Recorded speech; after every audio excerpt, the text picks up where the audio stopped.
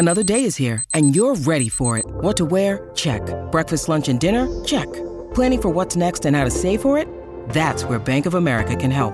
For your financial to-dos, Bank of America has experts ready to help get you closer to your goals. Get started at one of our local financial centers or 24/7 in our mobile banking app.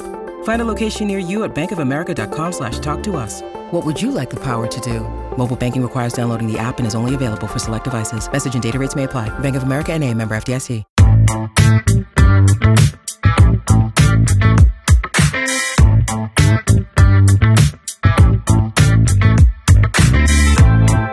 Welcome to Running on Ice, the coolest community in freight. I'm your host, Mary O'Connell, bringing you the latest tech updates, warehouse news, and everything happening in the cold chain world.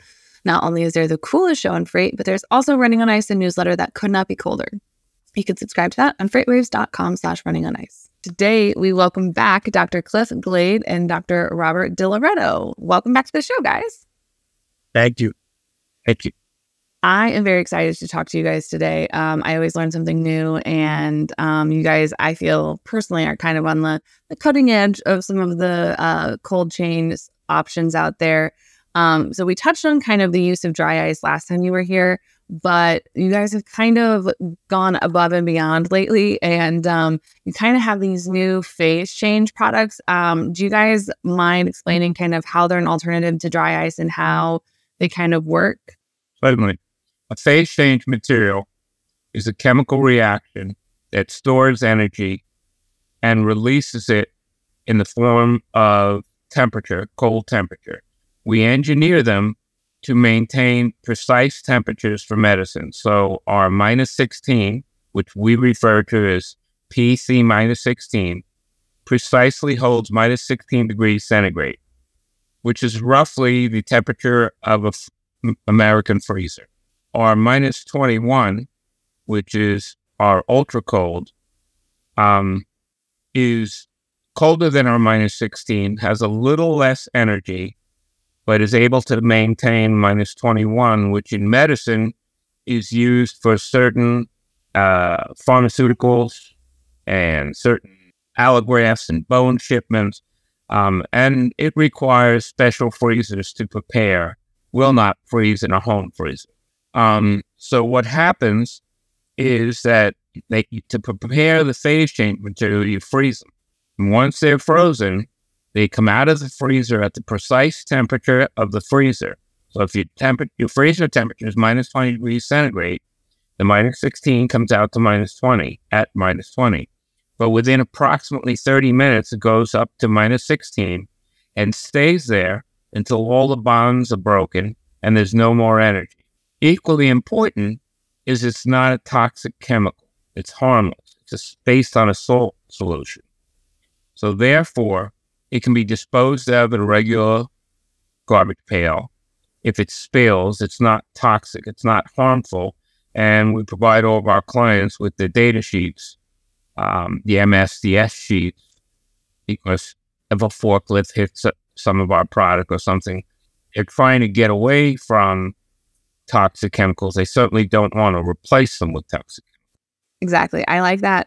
It kind of also sounds like, when you take a lunch and you have the ice pack that you put in your lunchbox and it always ends up like melted by the middle of the day.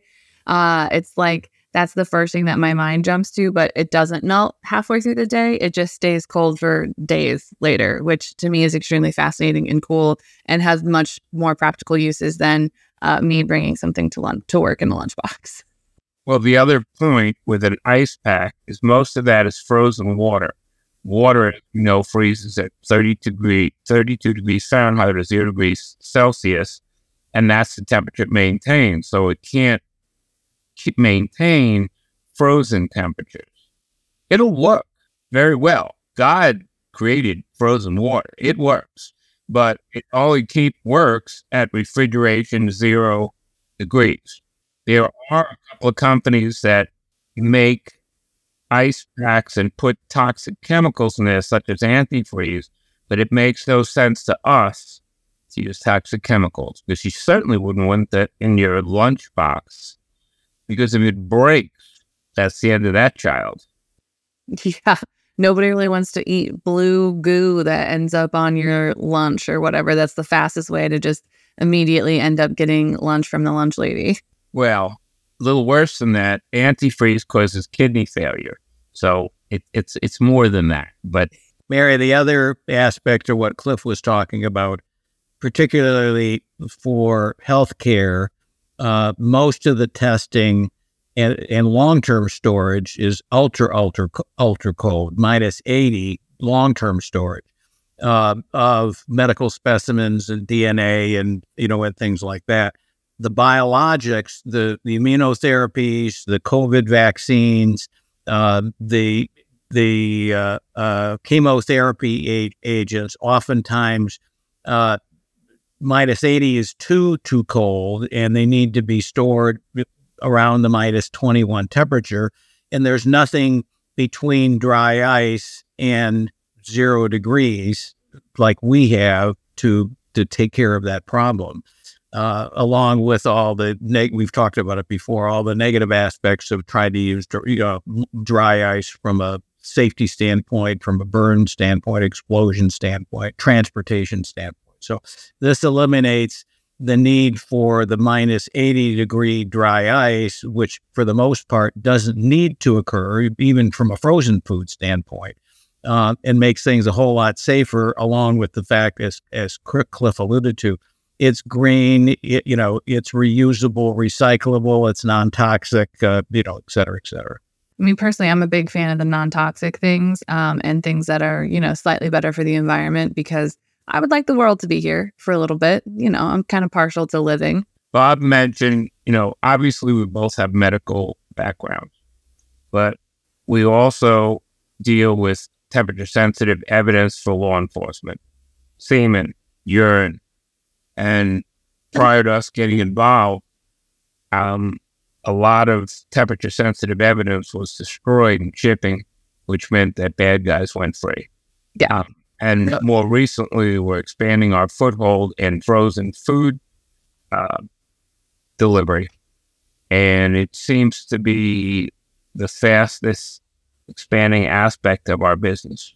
Probably, Bob, because of the size of the entities and the amount of frozen food that ships daily.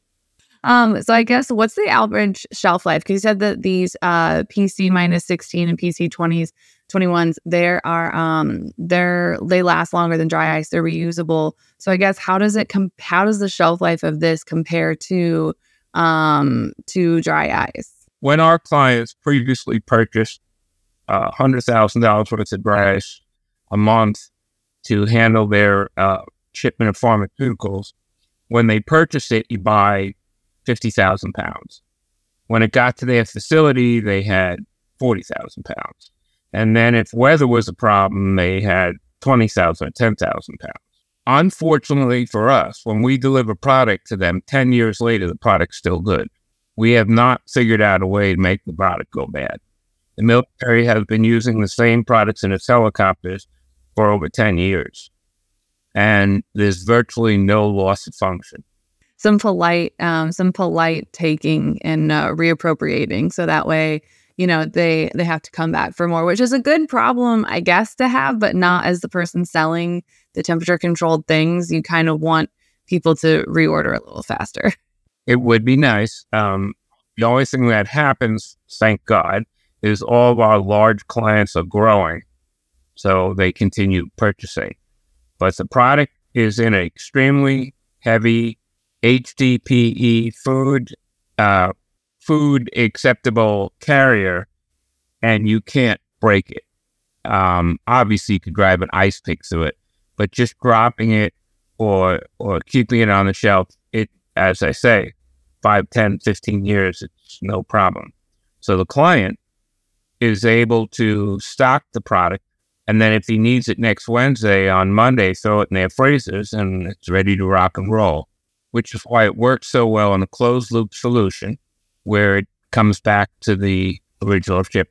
It's certainly more expensive than dry ice on a one-way.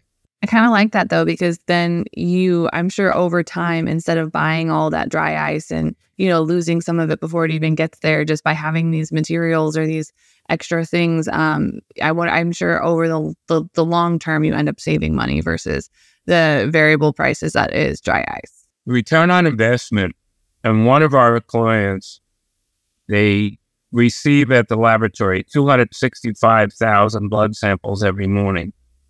So our products transport those blood samples from outlying into there. 10 years later, they're still transporting. So the return on investment for reuse goes to almost nothing. From a practical standpoint, Mary, what Cliff was mentioning, you buy 100,000 pounds, and it goes away. There's nothing you can do to stop that process. Even if you have an ultra cold freezer, the clinical or the scientific term is called sublimation. The actual term is just it evaporates into CO2, and there's nothing you can do to stop that process.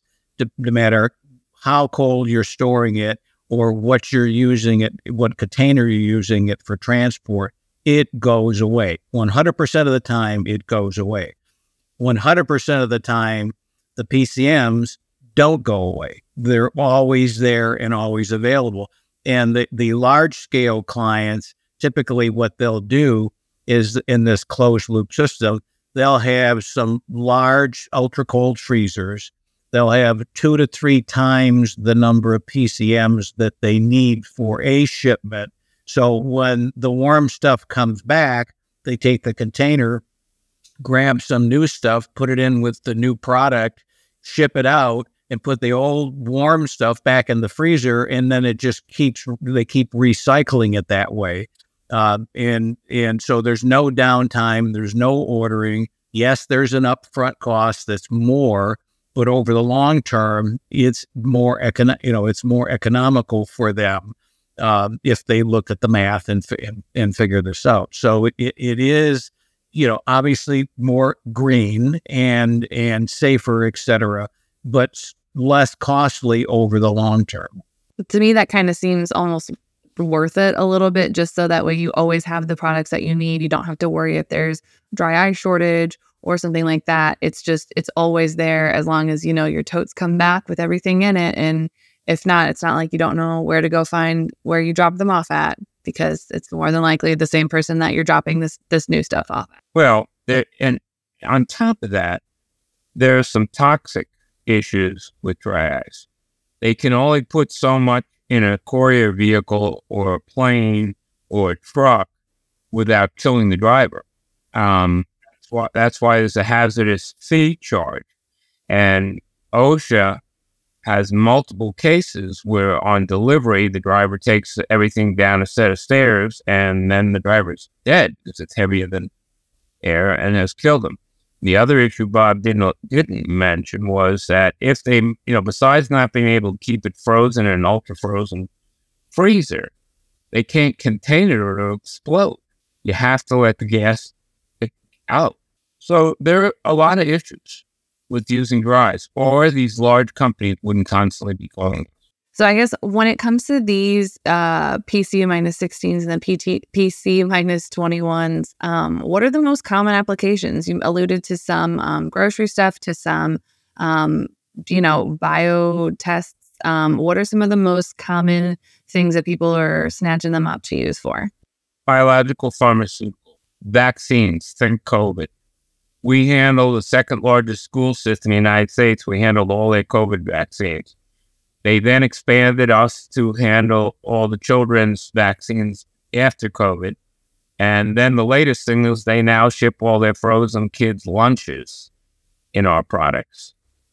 Law enforcement, temperature-sensitive evidence, food companies, frozen food deliveries, particularly when it's a closed loop. People purchase things online. These large chains deliver it to your doorstep, and you have so much time to give them back the insulated box and the PCM. I imagine they take a deposit. I don't really know, but it is what we refer to as a closed loop system. We have people in Alaska using it for, what is that terminology you used before, Bob? Farmers market. Frozen fish to lay it out for the day in a farmer's market. Go ahead, Bob. Am I leaving anything out? No, I just wanted to add the story about the school district. First doing the teachers, which was mandated, and then the kids, and then more kids. Obviously, they kept changing the ages. That same product, the multi-purpose use of these products. Remember, they're non-toxic. Everything is non-toxic. The tote's non-toxic. The shell's non-toxic. It's a specialized salt water, but that's what it is, a salt water. They use the same equipment for the school lunches for these kids. And so they're not buying new equipment. They're just repurposing it to something different. And I don't know if Cliff mentioned, but, the product's been out there in some places for 10, 15 years, and rarely does the PCM go bad. The totes that just wear out, but we have a relationship contractually where they can get refurbished and then sent back at a significantly lower cost than buying a new one.